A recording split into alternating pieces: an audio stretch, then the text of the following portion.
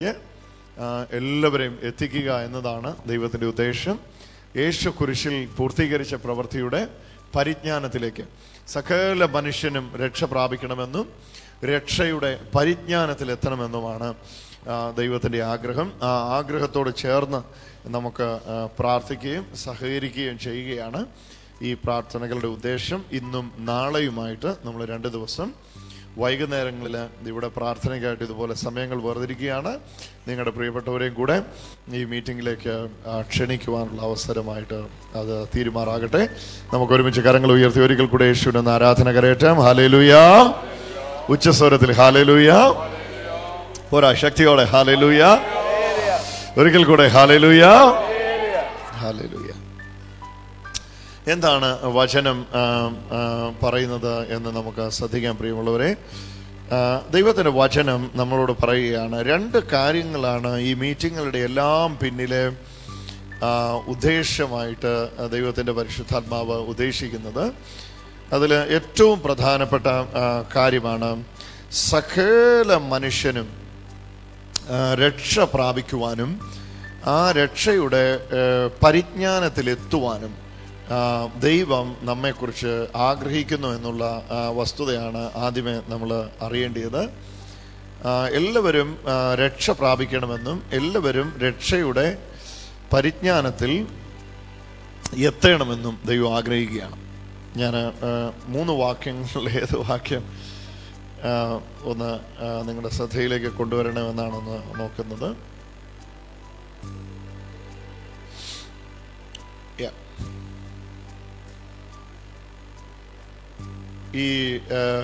ഈ മീറ്റിങ്ങുകൾ നടക്കുമ്പോൾ ആൾക്കാർ ചോദിക്കാറുണ്ട് എന്താണ് ഇതിൻ്റെ പിന്നിലെ ഉദ്ദേശം.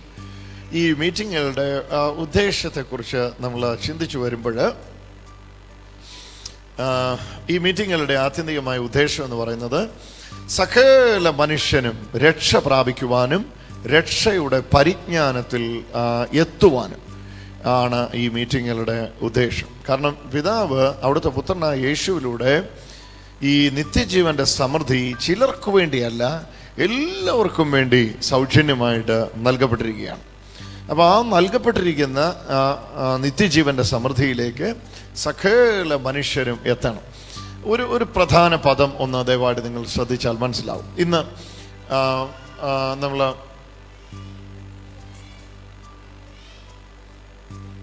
ഈ ശുശ്രൂഷയിൽ പങ്കെടുക്കുന്നവര് കേൾക്കേണ്ടിയ മനസ്സിലാക്കേണ്ടിയ ഒരു പദമാണ് പരിജ്ഞാനം എന്ന പദം. പുതിയ നിയമത്തിൽ നിങ്ങൾ പല ആവർത്തി ഈ പരിജ്ഞാനം പരിജ്ഞാനം പരിജ്ഞാനം എന്ന പദം ശ്രദ്ധിച്ചിട്ടുണ്ട്. പ്രത്യേകിച്ച് പൗലോസിന്റെ ലേഖനങ്ങളിൽ പൗലോസിന്റെ ദൈവശാസ്ത്രത്തിൽ ഏറ്റവും കൂടുതൽ വിശദീകരിച്ചിരിക്കുന്ന പദങ്ങളിൽ ഏറ്റവും പ്രധാനപ്പെട്ട പദമാണ് പരിജ്ഞാനം, നോളജ് അല്ലെങ്കിൽ പരിജ്ഞാനം എന്ന് പറയുന്നത്. ശരിക്കും എന്താണ് പരിജ്ഞാനത്തിലുള്ള വളർച്ച? രക്ഷയുടെ പരിജ്ഞാനം, ക്രിസ്തുവിനെ കുറിച്ചുള്ള പരിജ്ഞാനം, ക്രിസ്തു എന്ന തലയോളം ഉള്ള പരിജ്ഞാനം. ഇങ്ങനെ നമ്മൾ ബൈബിൾ ഉടനീളം ഈ പരിജ്ഞാനം പരിജ്ഞാനം പരിജ്ഞാനം പരിജ്ഞാനം എന്ന പദം നമുക്കിങ്ങനെ കാണാനായിട്ട് കഴിയും. സാധാരണക്കാരൻ എന്നാൽ ഈ പരിജ്ഞാനം എന്ന പദം ഒരു സംസാര ഭാഷ അല്ലാത്തതുകൊണ്ട് കാര്യമായിട്ട് അതിനെക്കുറിച്ച് അറിവില്ല. അതുകൊണ്ടാണ് അതിനെക്കുറിച്ചൊന്ന് വിശദീകരിക്കാനായിട്ട് ശ്രമിക്കുന്നത്. ദൈവത്തിൻ്റെ യേശുവിലൂടെ ഈ പ്രസിദ്ധമാക്കപ്പെട്ട അല്ലെങ്കിൽ യേശുവിലൂടെ വിളംബരം ചെയ്യപ്പെട്ട സുവിശേഷത്തിൻ്റെ അന്തസ്സത്തെ നമ്മൾ ആരായുമ്പോൾ ആ അന്തസ്സത്തെ എന്ന് പറയുന്നത് ഇത്രയേ ഉള്ളൂ. പിതാവായ ദൈവം യേശുവിലൂടെ ഒരു വലിയ സദ്വർത്തമാനം ലോകത്തെ അറിയിക്കുവാൻ ഇഷ്ടപ്പെട്ടിരുന്നു. അതാണ് റോമർക്ക് എഴുതിയ ലേഖനം 8-ാം അധ്യായത്തിൽ നമ്മൾ വായിക്കുന്നത്. സ്വന്തം പുത്രനെ ആദരിക്കാതെ നമുക്കെല്ലാവർക്കും വേണ്ടി ഏൽപ്പിച്ചു തന്നവൻ അവനോടുകൂടെ സകലവും നൽകാതിരിക്കുമോ? വേണമെങ്കിൽ ആ വാക്യം ഒന്ന് വായിച്ചു ഡോക്ടറെ, അപ്പോൾ അത് ആൾക്കാർക്ക് പ്രയോജനപ്പെടുമല്ലോ.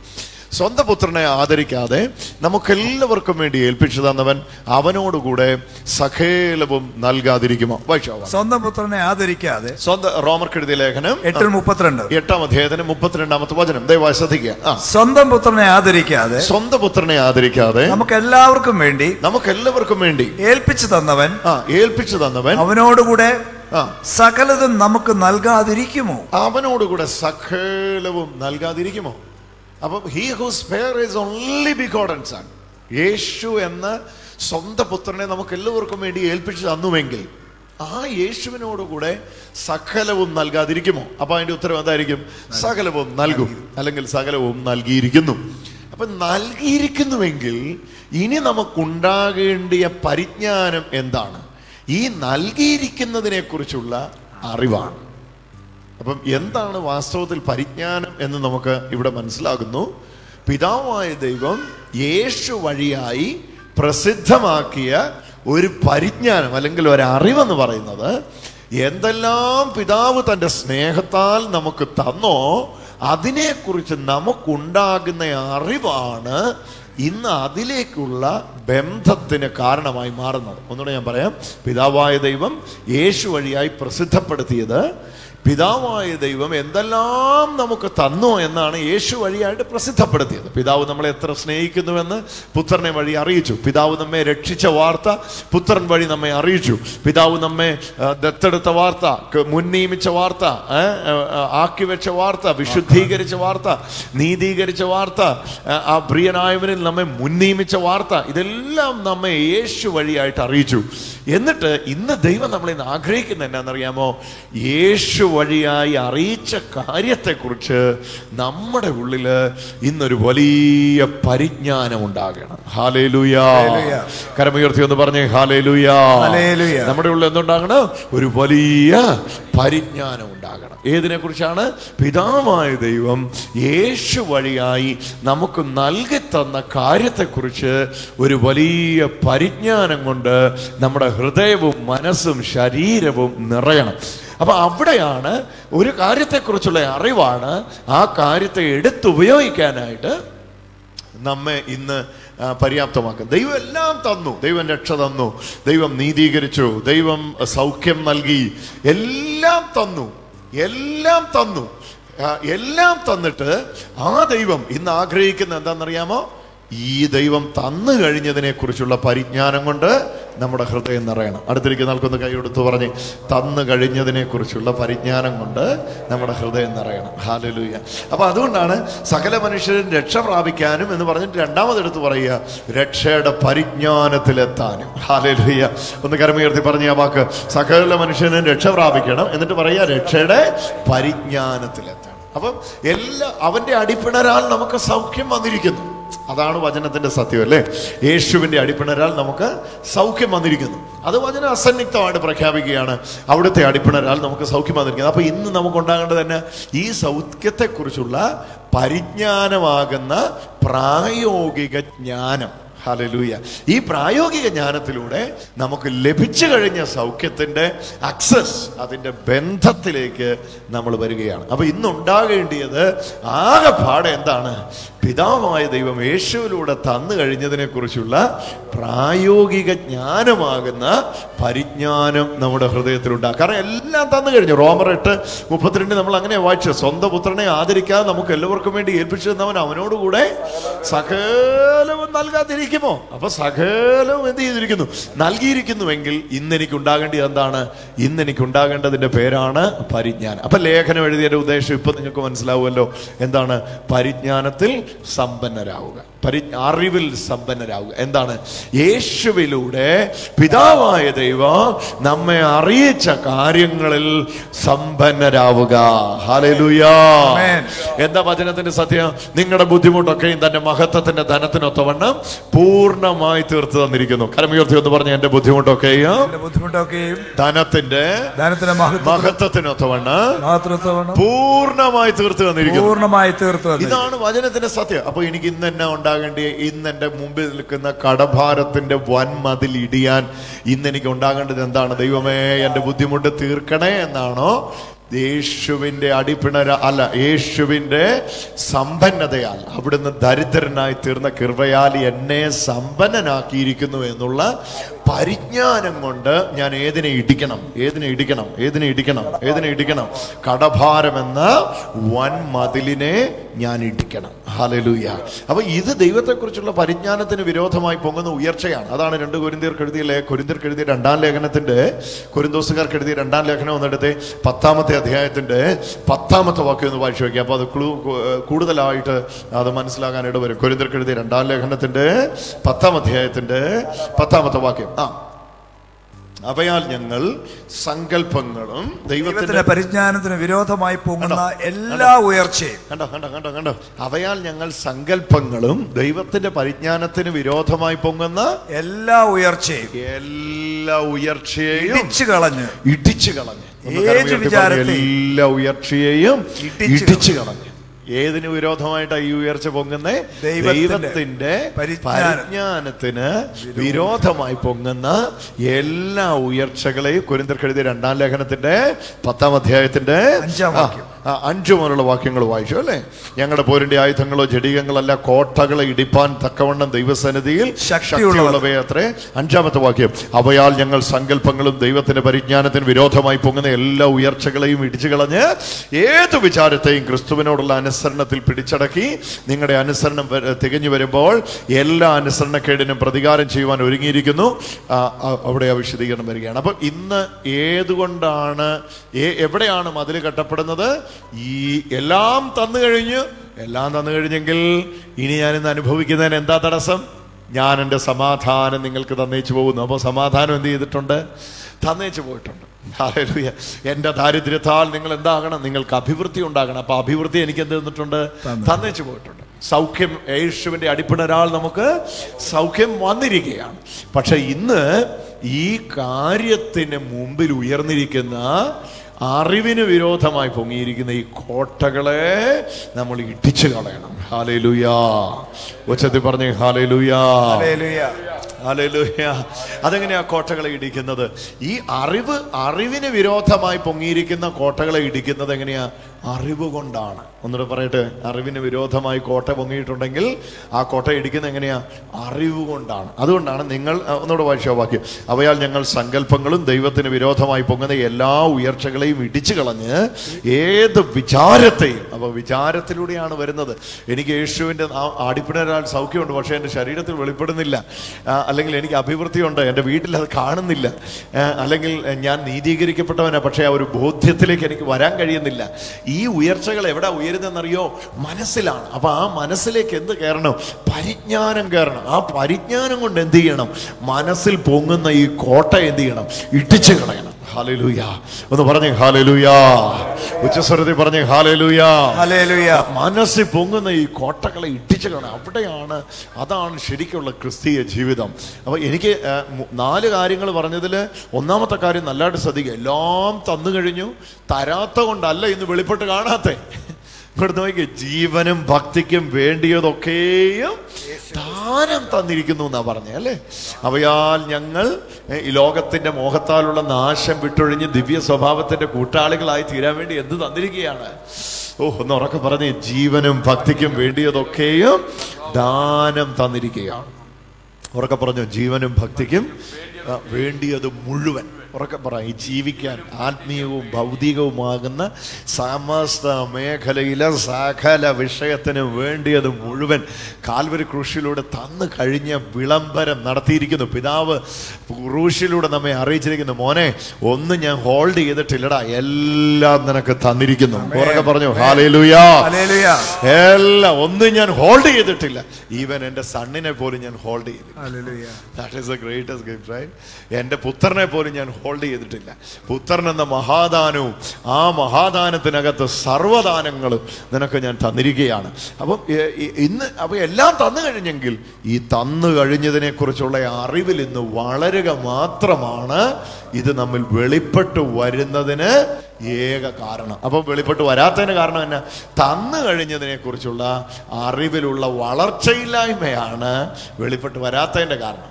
തന്നു കഴിഞ്ഞതിനെ കുറിച്ചുള്ള അറിവിലുള്ള വളർച്ചയാണ് വെളിപ്പെടുന്നതിന് കാരണം. ശാന്തമായിട്ട് പറയട്ടെ, തന്നു കഴിഞ്ഞതിനെ കുറിച്ചുള്ള അറിവിലുള്ള വളർച്ചയില്ലായ്മയാണ് അത് വെളിപ്പെട്ട് വരാത്തതിന് കാരണം. തന്നു കഴിഞ്ഞതിനെ കുറിച്ചുള്ള അറിവിലുള്ള വളർച്ചയാണ് ഇത് വെളിപ്പെടുന്നതിന് കാരണം. ഹല്ലേലൂയാ. അപ്പൊ ഇന്ന് പറയേണ്ടത് തരണമേ എന്നല്ല, എനിക്ക് തന്നതിന് നന്ദി. കരമുയർത്തി ഒന്ന് പറഞ്ഞേ, തരണമേ എന്നല്ല, പിന്നെ എന്നാ? എനിക്ക് തന്നതിന് നന്ദി. ഹല്ലേലൂയ. കാരണം യേശുവിനെ പോലും ഹോൾഡ് ചെയ്ത് വെച്ചില്ല. ഏറ്റവും വലിയ ദാനം ഏതാ? കാറോ വീടോ മക്കളോ ഒന്നുമാണ് അല്ല. പിന്നെ എന്നാ? യേശുവായിരുന്നു അല്ലേ? ഹല്ലേലൂയ. സകല മനുഷ്യർക്കുമുള്ള രക്ഷ, അതാണ് ഏറ്റവും വലിയ ദാനം. ഇത്ര വലിയ രക്ഷ, അതാണ് ഏറ്റവും വലിയ ദാനം. എന്തുവാ ഇത് നമ്മൾ മനസ്സിലാക്കുമ്പോഴാണ്. അപ്പൊ അത് ഹോൾഡ് ചെയ്ത് വെച്ചില്ല, അത് തന്നു. എന്നിട്ട് ഇന്ന് കർത്താവ് വെയിറ്റ് ചെയ്യുക, ആർക്കൊക്കെ ഈ പരിജ്ഞാനം കിട്ടും. ഏത് പരിജ്ഞാനമാ? തന്നു കഴിഞ്ഞു എന്നുള്ള പരിജ്ഞാനം. അവരൊക്കെ പറഞ്ഞ് തന്നു കഴിഞ്ഞു എന്നുള്ള അത് വരുന്ന അനുസരിച്ച് എന്ത് ചെയ്യാൻ തുടങ്ങും? നമ്മുടെ മുമ്പിൽ അത് വെളിപ്പെടാൻ തുടങ്ങും. ഈ പരിജ്ഞാനത്തിൽ കയറുന്ന അനുസരിച്ച് കോട്ടകൾ ഇടിയാൻ തുടങ്ങും. പറഞ്ഞേ പരിജ്ഞാനത്തിൽ കയറുന്ന അനുസരിച്ച് കോട്ടകൾ ഇടിയാൻ തുടങ്ങും. പരിജ്ഞാനത്തിൽ നിന്ന് ഇറങ്ങുന്ന അനുസരിച്ച് കോട്ടകൾ കെട്ടപ്പെടാൻ തുടങ്ങും.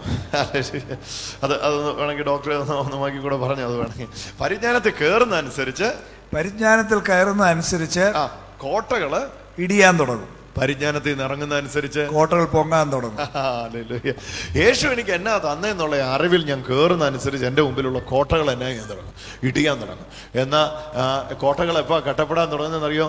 ഈ യേശു തന്നു എന്ന അറിവിനപ്പുറത്ത് വിചാരങ്ങൾ കയറി. അയ്യോ അത് കാണുന്നില്ലല്ലോ, അയ്യോ അത് ഇങ്ങനെയല്ലേ, അയ്യോ എൻ്റെ മകൻ എൻ്റെ മകൾ, അയ്യോ അങ്ങനെ എങ്ങനെ, ഈ വിചാരങ്ങൾ കയറി തന്നു കഴിഞ്ഞു എന്ന ബോധ്യത്തെ എന്ത് ചെയ്യും? മൂടിക്കളയും. യേശു തന്നൊക്കെ അവിടെ കിടക്കും.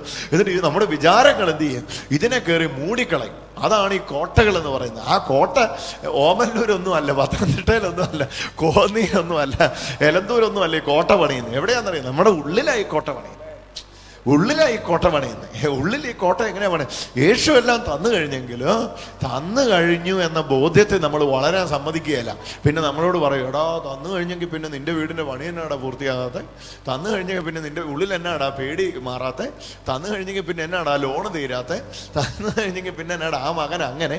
അപ്പൊ നമ്മൾ ചിന്തിക്കും, ശരിയാണല്ലോ, ലോണ് തീർന്നില്ലല്ലോ, അല്ലെങ്കിൽ ശരിയാണല്ലോ, മകള് ശരിയായില്ലല്ലോ, അല്ലെങ്കിൽ ശരിയാണല്ലോ, മുട്ടിന്റെ വേദന പൂർണ്ണമായിട്ട് അങ്ങ് മാറിയിട്ടില്ലല്ലോ, അല്ലെങ്കിൽ ശരിയാ, ഇടത്തെ കൈക്ക് ഇടയ്ക്കിടയ്ക്ക് വേദന വരാറുണ്ടല്ലോ. അപ്പം ഈ ഇടത്തെ കൈക്ക് ഇടയ്ക്കിടയ്ക്ക് വേദന വരാറുണ്ടല്ലോ, കാൽമുട്ടിന്റെ സൈഡിൽ വേദന വരാറുണ്ടല്ലോ എന്ന ഈ അറിവിൽ വളരുന്നതുകൊണ്ട് മറ്റേത് വളരുന്നില്ല. ഇത് വളരുന്നു. ഏതാ? ഈ മുട്ടിന് വേദന ഉണ്ടല്ലോ, കാലിന് ഇടത്തെ കൈക്ക് ഇടയ്ക്ക് വേദന വരാറുണ്ടല്ലോ, മകൻ ഇതുണ്ടല്ലോ, ഇത് വളരുന്നുണ്ട്. ഈ ആകുലത വളരുന്നുണ്ട്. പക്ഷെ എന്ത് വളരുന്നില്ല? പരിജ്ഞാനത്തിൽ വളരുന്നില്ല. എത്ര പേർക്ക് മനസ്സിലാകുന്നു? ഹല്ലേലൂയ. യേശുവില. പക്ഷെ യേശുവിൽ തന്നു കഴിഞ്ഞതിനെ കുറിച്ചുള്ള പരിജ്ഞാനത്തിൽ എത്തിയില്ല, വളർച്ച ഉണ്ടാകുന്നു. പിന്നെ ഏതില? ആകുലതയിൽ വളർച്ച ഉണ്ടാകുന്നു. ഇടത്തെ കൈക്ക് ഇടയ്ക്കിടയ്ക്ക് വേദന, വലത്തെ കാലിലും കൂടെ വേദന. ഇതിൽ നല്ല വളർച്ചയാണ്. ഇതിനെക്കുറിച്ച് ഇപ്പൊ ഗൂഗിളിലൊക്കെ സെർച്ച് ചെയ്തുകൊണ്ടിരിക്കുക. ഇതിനെക്കുറിച്ച് വലിയ അന്വേഷണം നടത്തിക്കൊണ്ടിരിക്കുക. ചിന്നമ്മയ്ക്ക് ഇടത്തേക്കാലിന് വേദന ഉണ്ടായിട്ട് അവൾ ആദ്യം വേദനയായിട്ടാണ് തുടങ്ങിയത്. പിന്നെ മുട്ടിൻ്റെ ചിരട്ടയ്ക്ക് തേയ്മാനമാണെന്ന് ഡോക്ടർ പറഞ്ഞു. അപ്പോൾ ചിന്നമ്മയ്ക്ക് അങ്ങനെയാണെങ്കിൽ പെണ്ണമ്മയ്ക്കും അങ്ങനെ ആയിരിക്കുമല്ലോ, സ്വാഭാവികം. അപ്പോൾ ഇതിനെക്കുറിച്ചുള്ള ഭയങ്കര ഇൻവെസ്റ്റിഗേഷനാണ്. ഇവിടെ ആർക്കൊക്കെ, ഞങ്ങളുടെ പഞ്ചായത്തിൽ ആർക്കൊക്കെ മുട്ടിന് വേദന ഉണ്ടായിട്ടുണ്ട്? എൻ്റെ വല്യമ്മയ്ക്ക് അതുണ്ടായിരുന്നു, അമ്മയുടെ അനിയത്തിക്ക് അതുണ്ടായിരുന്നു, ഞങ്ങളുടെ വീട്ടിൽ അതൊക്കെ ഉണ്ടായിരുന്നു, ട്രഡീഷണലായിട്ട് അതുണ്ടായിരുന്നു. ഇതിൻ്റെ പുറകിൽ പാരമ്പര്യ ശാപം വല്ലതും ഉണ്ടോ? ഇത് അപ്പുറത്തുകാർ ബന്ധിച്ചതാണോ ഇപ്പുറത്തുകാർ ബന്ധിച്ചതാണോ? പ്രാർത്ഥനക്കാർ വന്ന് പറഞ്ഞപ്പോൾ എങ്ങനെയാ പറഞ്ഞിരിക്കുന്നത്? ഈ കാര്യത്തിൽ ഭയങ്കര വളർച്ചയാണ്. പക്ഷേ യേശു ചെയ്ത് കഴിഞ്ഞ് രോഗത്തെക്കുറിച്ചുള്ള വിവരം ചോദിക്കാൻ അവർ പറയും, ഇത് ശരിക്കും ഈ ഡിസീസ് ഞാൻ കഴിഞ്ഞ ദിവസം ഇങ്ങനെ സംസാരിക്കുക, കാനഡയിൽ ഞങ്ങൾ മീറ്റിങ്ങിനായിട്ട് പോയ സമയത്ത് അവിടെ ഞാൻ ഡോക്ടറോട് പറഞ്ഞ് ഒരു സിസ്റ്ററുമായിട്ട് സംസാരിക്കുകയാണ്. അപ്പം ആ സിസ്റ്റർക്ക് ഒരു അത്യപൂർവ ഇനത്തിലുള്ള രോഗമാണത്രേ. അത് ഏതാണ്ട് 100,000-ലോ 2 പേർക്കോ ഒരാൾക്കോ അങ്ങോട്ട് വരുന്ന ഒരു രോഗം. അപ്പൊ ഈ രോഗത്തെക്കുറിച്ച് ഈ സഹോദരിക്കുള്ള അറിവെന്ന് പറഞ്ഞാൽ അസാധാരണ അറിവാണ്. ഈ രോഗം വന്ന് മരിച്ചുപോയവരെ കുറിച്ചുള്ള അറിവ്, ഈ രോഗം വന്നാൽ എങ്ങനെ ആകുമെന്നുള്ള അറിവ്, ഈ രോഗം 6 മാസമാകുമ്പോൾ എങ്ങനെ ആകും എന്നുള്ള അറിവ്, ഈ രോഗത്തിൻ്റെ ലക്ഷണങ്ങൾ മുഴുവൻ, അതായത് ഒരു 12 പേജോളം A4 സൈസ് പേപ്പറിൽ എടുത്തു വെച്ചിരിക്കുകയാണ് കയ്യിൽ. ഈ രോഗം വന്നവർക്കുള്ള കംപ്ലീറ്റ് ഇൻവെസ്റ്റിഗേഷൻ. അതിൻ്റെ വീഡിയോ ലിങ്കുകളെല്ലാം കോപ്പി ചെയ്ത് പേസ്റ്റ് ചെയ്ത് ഡെസ്ക്ടോപ്പിൻ്റെ അകത്ത് വെച്ചിരിക്കുകയാണ്. ഞാൻ പറഞ്ഞു, ഈ രോഗത്തെക്കുറിച്ചുള്ള ഇത്രയും അറിവ് സമ്പാദിച്ച സമയത്ത് ഈ രോഗത്തിന്റെ സൗഖ്യത്തെക്കുറിച്ചുള്ള ഒരര അറിവ് സമ്പാദിച്ചിരുന്നുവെങ്കിൽ എന്നേ ഇത് കേട്ട് ഓടിപ്പോയേനെ. ഒന്ന് കരമടിച്ചൊന്ന് യേശുവിനൊന്ന് ആരാധന ശക്തിയോടെ സ്വീകരിക്കാൻ തുടങ്ങിയ സഹോദരങ്ങളെ, നമുക്ക് ഇന്ന് ഉണ്ടാകേണ്ട അറിവ് ഏതിനെക്കുറിച്ചാണെന്നറിയാമോ? രോഗത്തെക്കുറിച്ചുള്ള അറിവല്ല, തന്നിരിക്കുന്ന സൗഖ്യത്തെക്കുറിച്ചുള്ള അറിവ്. ദാരിദ്ര്യത്തിന്റെ ശാപത്തെക്കുറിച്ചുള്ള അറിവല്ല, പിന്നെ എന്താണ്? നമുക്ക് ലഭിച്ച സൗഖ്യത്തെക്കുറിച്ചുള്ള അറിവ്. ഹല്ലേലൂയ. അനുഗ്രഹത്തെക്കുറിച്ചുള്ള അറിവ്. ഈ അറിവ് നമ്മുടെ ഉള്ളിൽ കത്തുന്നതാണ്, വർദ്ധിക്കുന്നതാണ് ഈ ബൈബിളിൽ പറയുന്ന പരിജ്ഞാനം. ഉറക്കെ പറ, പരിജ്ഞാനം. ഹല്ലേലൂയ. അപ്പൊ പരിജ്ഞാനത്തിൽ സമ്പന്നരാകുക എന്ന് പറഞ്ഞാൽ തന്നെ ദൈവം യേശുക്രിസ്തുവിലൂടെ തന്നു കഴിഞ്ഞ കാര്യത്തിനകത്തിലേക്ക് എന്ത് ചെയ്യണം? എനിക്കൊരു വലിയ വളർച്ചയുണ്ട്. ഒന്നുറക്കെ പറഞ്ഞു, അതിനകത്തൊരു വലിയ വളർച്ചയുണ്ട്. അപ്പൊ അതിനകത്ത് വളരണമെങ്കിൽ എന്ത് ചെയ്യണം? അതിനെക്കുറിച്ച് കേൾക്കണം. അതല്ലാതെ വേറെ കേട്ടോണ്ടിരുന്ന ഇതിനകത്ത് എങ്ങനെയാ വളരുന്നേ? വേറെ കേട്ടോണ്ടിരുന്ന ഇതിനകത്ത് എങ്ങനെയാ വളരുന്നേ? ഞങ്ങളുടെ 4ാം തലമുറയുടെ പുറകെ വരെ ഞാൻ ചകഞ്ഞു നോക്കി. അവിടെ മുതലേ ഞങ്ങളുടെ വീട്ടിലുള്ള പ്രശ്നമായത് പെടുമരണം. 4ാം തലമുറ ചകയാൻ പോയ സമയത്ത് 2018 വർഷം മുമ്പ് സൗഖ്യം നടന്ന കാര്യം ഒന്ന് ചകഞ്ഞായിരുന്നെങ്കിൽ എന്നേ ആ ശാപനുഖങ്ങളുടെ സകല പേരുകളും പറഞ്ഞേനെ. അപ്പൊ അതിന് നടത്തുന്ന അന്വേഷണത്തിന്റെ 1000-ലൊരംശം ഇതിന് നടത്തിയിട്ടില്ല. അതുകൊണ്ട് എന്ത് ചെയ്തു? ഇതിനു മുമ്പിൽ അത് കോട്ടയായി കെട്ടപ്പെട്ടിരിക്കുകയാണ്. ഓ, ഇന്നിത് കേൾക്കുമ്പോ അതിനെക്കുറിച്ചുള്ള അറിവുകളെ ത്രണവൽക്കരിക്കുക, എടുത്തു കളയുക, എറിഞ്ഞു കളയുക. എനിക്ക് കിട്ടിയ സൗഖ്യത്തെ കുറിച്ചുള്ള പരിജ്ഞാനത്തിൽ വളരുക. എന്റെ മേലുള്ള ശാപത്തെ കുറിച്ചുള്ള പഠനം നടത്താതെ എനിക്ക് സൗഖ്യമായി ലഭിച്ച അനുഗ്രഹത്തെ കുറിച്ചുള്ള ചിന്തകൾ കൊണ്ട് മനസ്സ് നിറയ്ക്കുക. അവിടെയാണ് ഈ അത്ഭുതങ്ങളുടെ താക്കോലിരിക്കുന്നത്. അതിലൊരു വളർച്ചയുണ്ട്. അത് പരിജ്ഞാനത്തിലുള്ള വളർച്ചയാണ്. അപ്പൊ അതിനാണ് ലേഖനങ്ങൾ എഴുതിയത്. അതുകൊണ്ടാണ് ലേഖനത്തിൽ നിങ്ങൾക്കുള്ളതിനെ പറ്റിയാണ് പറഞ്ഞേക്കുന്നത്, നിങ്ങൾക്ക് ഉണ്ടാകുന്നതിനെ പറ്റിയല്ല പറഞ്ഞത്. ലേഖനം എല്ലാം സംസാരിക്കുന്നത് നിങ്ങൾ നോക്കി, എല്ലാം പാസ്റ്റിലാണ് സംസാരിക്കുന്നത്, എല്ലാം കഴിഞ്ഞ കാലത്തിലാണ് സംസാരിക്കുന്നത്. ഒന്നും ഭാവി കാലത്തിലല്ല സംസാരിക്കുന്നത്. നിങ്ങളെ തെരഞ്ഞെടുത്തിരിക്കുന്നു, നിങ്ങളെ അനുഗ്രഹിച്ചിരിക്കുന്നു, നിങ്ങളെ ദത്തെടുത്തിരിക്കുന്നു, പ്രിയനായവനിൽ നിങ്ങൾക്ക് സൗജന്യമായി നൽകിയിരിക്കുന്നു എന്ന് പറഞ്ഞാൽ എന്നെ അതിന്റെ അർത്ഥം, എടാ ഇനി നീ നോക്കി പാർക്കേണ്ടത് വരുമായിരിക്കുമോ, വരാൻ സാധ്യതയുണ്ടോ എന്നല്ല.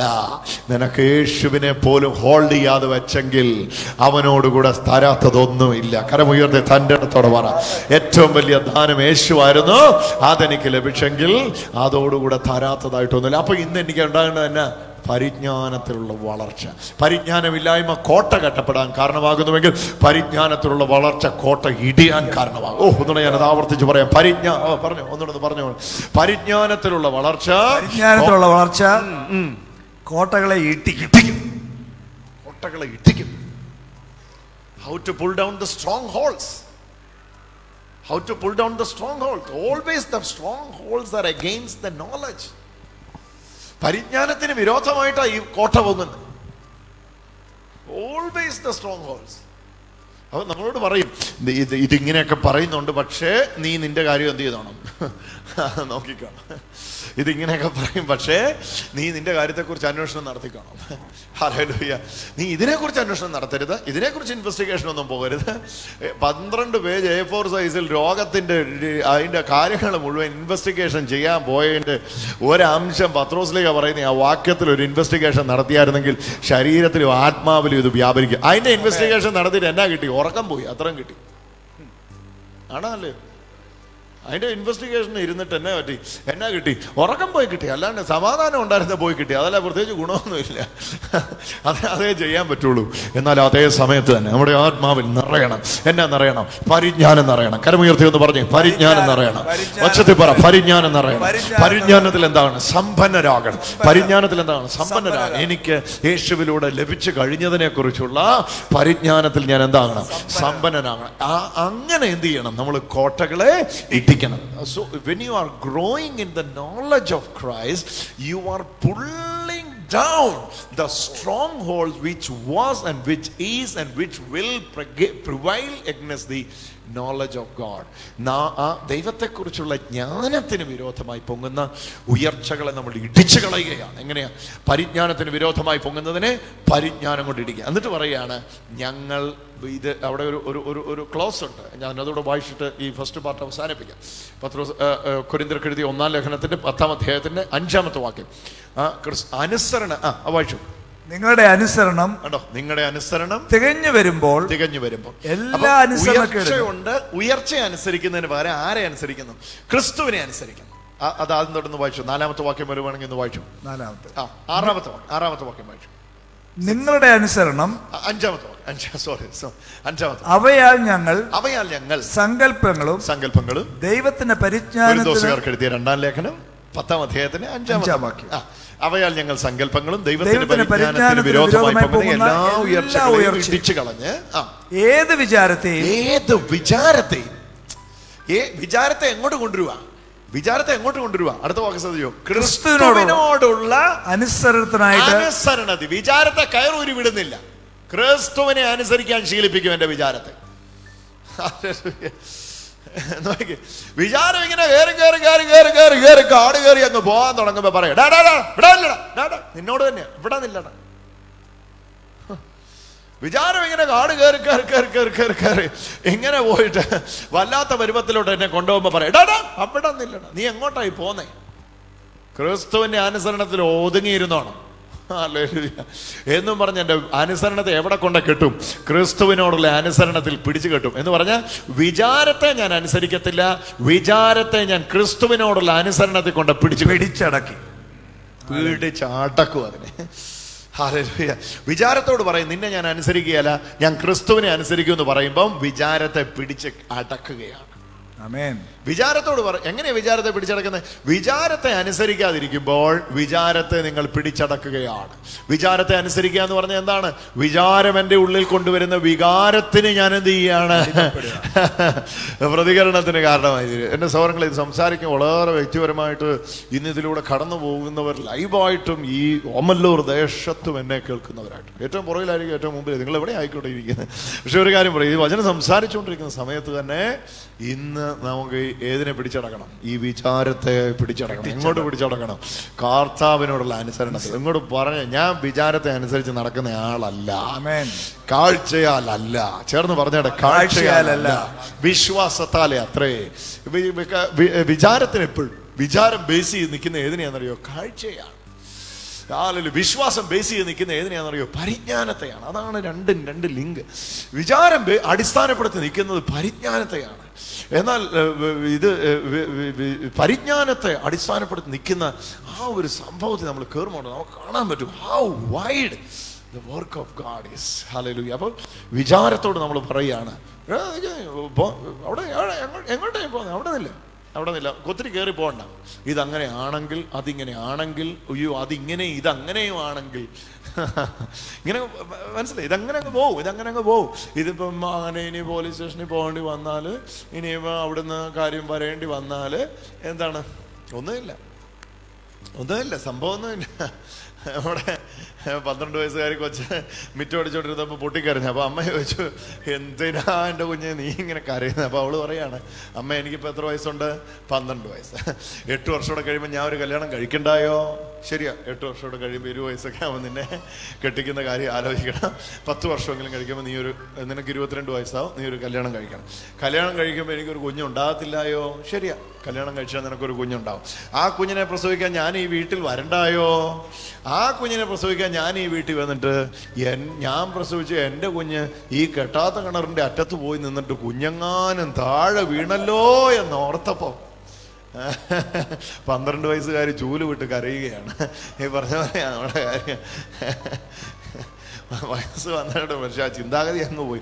ഞാനൊരു കല്യാണം കഴിച്ച് എനിക്ക് കുഞ്ഞുണ്ടായി, ഞാൻ പ്രസവത്തിന് ഈ വീട്ടിൽ വന്ന് എൻ്റെ കുഞ്ഞ് മലന്ന് കമന്ന് നീന്തി മുട്ടയിഴഞ്ഞ് ഈ കെട്ടാത്ത കിണറിൻ്റെ വക്കത്ത് പോയി താഴോട്ട് എത്തി നോക്കി, എൻ്റെ അമ്മ എൻ്റെ കുഞ്ഞ് കെട്ടി വീണാലോ എന്ന് ഓർത്തപ്പം 12 വയസ്സുകാർ നെഞ്ചത്തടിച്ച് കരയുക. ഈ പറഞ്ഞ പോലെ നമ്മളിപ്പോഴേ കണക്കൂട്ട് വേണം, ഇവർ വരും ഇവരിവിടെ വന്നാൽ മനസ്സിലാന്ന് ഞാൻ പറയും. ഇവരിവിടെ വന്നാൽ അങ്ങനെ പോയാല് നിർത്ത്, എങ്ങോട്ടാ കയറിപ്പോന്നെ? വിചാരത്തോടെ അവിടെ എങ്ങോട്ടാ നീ പോന്നെ? അവിടെ നില്ല, എങ്ങോട്ട്? ഭർത്താവിന്റെ അനുസരണത്തിലോട്ട് പാടാം. അനുസരണം പഠിപ്പിക്കും വിചാരത്തെ. ഒതുങ്ങിയെന്നാണ് ഇവിടെ വിചാരമാണെന്ന് പറഞ്ഞു കയറിക്കിറങ്ങി നടക്കാം. ഓടിച്ചോ, ഈ പിള്ളേരെ വളർത്തുന്ന പോലെ വിചാരത്തെ വളർത്തും.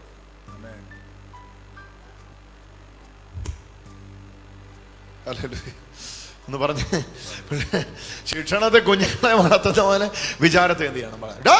അവിടെ നില്ലടാ, അവിടെ എങ്ങോട്ടാ നീ കയറി പോകുന്നത്? നീ ഒത്തിരി കയറിപ്പോയി എന്നെ നെഗറ്റീവ് എല്ലാം കൂടെ ഇട്ട് എന്നെ ഡിപ്രഷനും പഠിപ്പിച്ച് എൻ്റെ ജീവിതവും കളഞ്ഞ് ഹോമിപ്പിച്ചിരുത്ത പരിപാടി വേണ്ട. അവിടെ നിൽക്കട, ചീട്ട പഠിപ്പിക്കണം, അനുസരണം പഠിപ്പിക്കണം വിചാരത്തെ. അനുസരണം വിചാരത്തെ പഠിപ്പിക്കുന്നവൻ എന്ത് ചെയ്യും? പിടിച്ചടക്കും. എന്നാൽ വിചാരമനുസരണം പഠിപ്പിക്കുന്നവൻ പിടിച്ചടക്കപ്പെടുകയല്ല, പിടിച്ച് കെട്ടപ്പെടും. ഹല്ലേലൂയ. കരമടിച്ചൊന്ന് യേശുവിന് ആരാധന. ഇത് പറഞ്ഞുകൊണ്ടിരിക്കുമ്പോൾ തന്നെ ലോകമെമ്പാടും എന്നെ കേൾക്കുന്ന ലക്ഷക്കണക്കിന് ആൾക്കാരോട് ഞാൻ സംസാരിക്കട്ടെ. ഇതാകുന്നു ആ സമയം. ഏതാണെന്നറിയാമോ?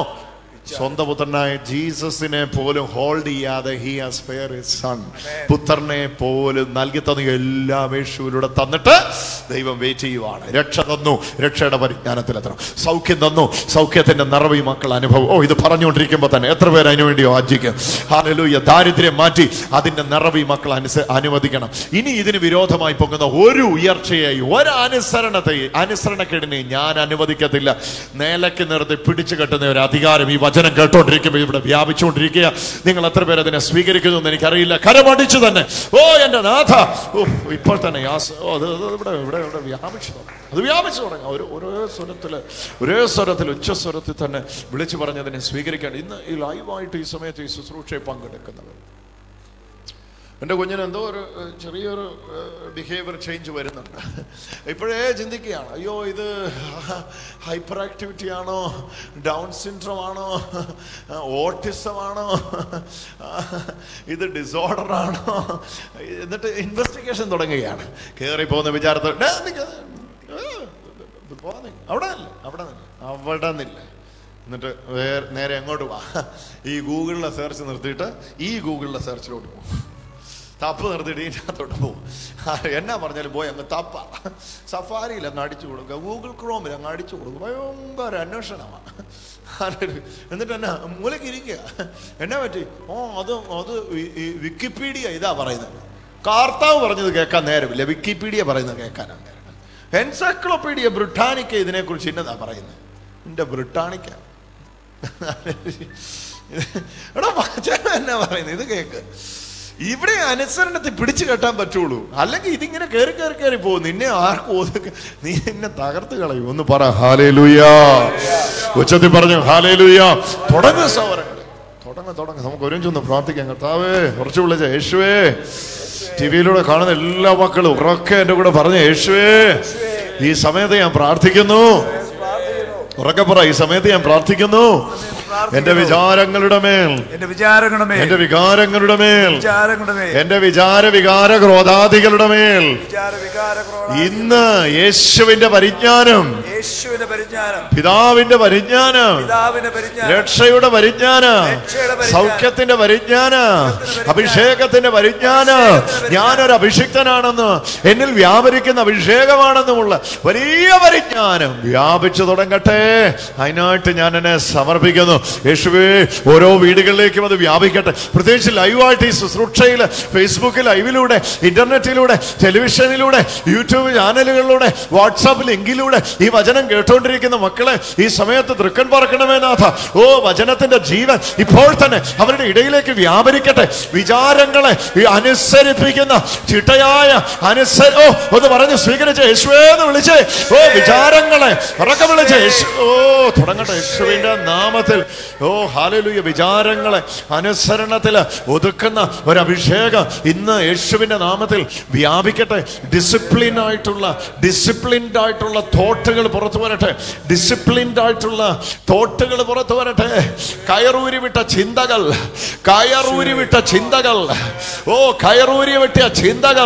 യേശുവിൻ നാമത്തിൽ എന്നെ ഇന്നലകളിൽ ബന്ധിച്ചുവെങ്കിൽ, ഏത് കയറുകൊണ്ട് എന്നെ കെട്ടിയോ അതേ കയറുകൊണ്ട് ഇന്ന് യേശുവിനോടുള്ള അനുസരണത്തിൽ അതിനെ പിടിച്ചു കെട്ടുന്ന ഒരു അഭിഷേകം ഈ മിനിറ്റിൽ വ്യാപിക്കട്ടെ.